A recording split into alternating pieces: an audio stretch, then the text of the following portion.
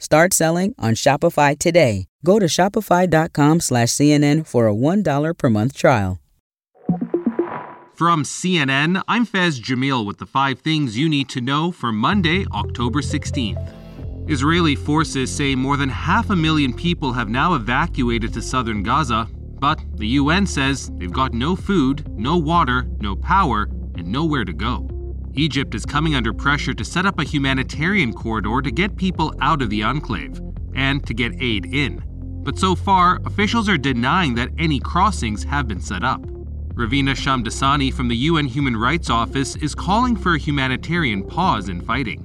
There is significant amount of aid actually waiting at the border to be let in. I mean, we are looking at potentially thousands of deaths if this aid doesn't get through. A huge diplomatic effort is underway to get people in Gaza the help they need. And U.S. Secretary of State Antony Blinken is in Israel today to meet Prime Minister Benjamin Netanyahu and other officials.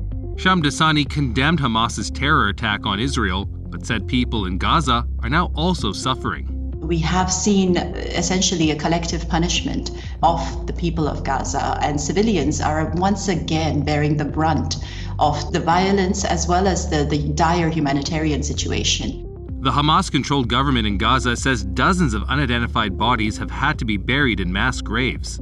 Israeli forces have accused Hamas of using civilians as shields and say the terror group is holding 199 hostages in Gaza.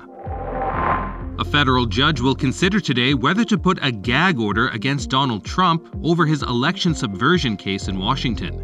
Judge Tanya Chutkan has said before she thinks public comments made by the former president or his attorneys could possibly threaten the case. Following his 2 federal indictments, Trump has lashed out against prosecutors, potential witnesses, and a judge.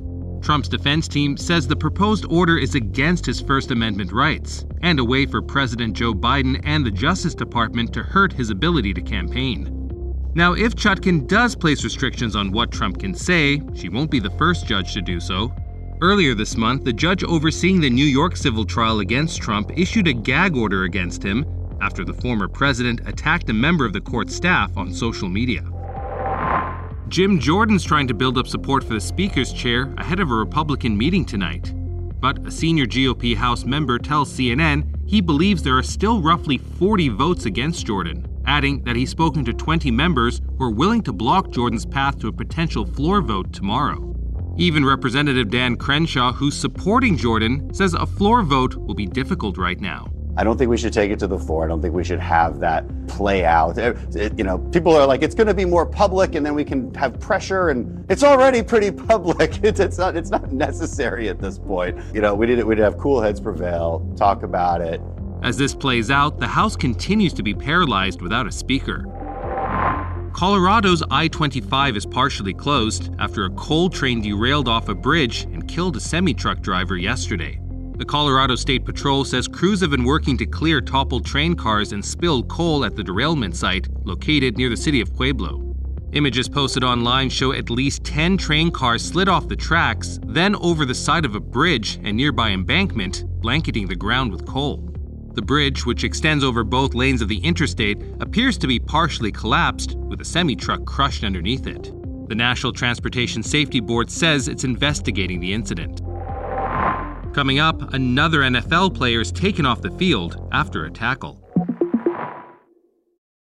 Shopify's taking the cash register online, helping millions sell billions around the world. But did you know that Shopify can do the same thing for your retail store? Upgrade your point-of-sale system with Shopify. Shopify POS is your command center for your retail store. From accepting payments to managing inventory, Shopify has everything you need to sell in person. Get award-winning support and see why millions of businesses worldwide trust Shopify. Do retail right. Grab your $1 trial at shopify.com/CNN. Start selling on Shopify today. Go to shopify.com/CNN for a $1 per month trial.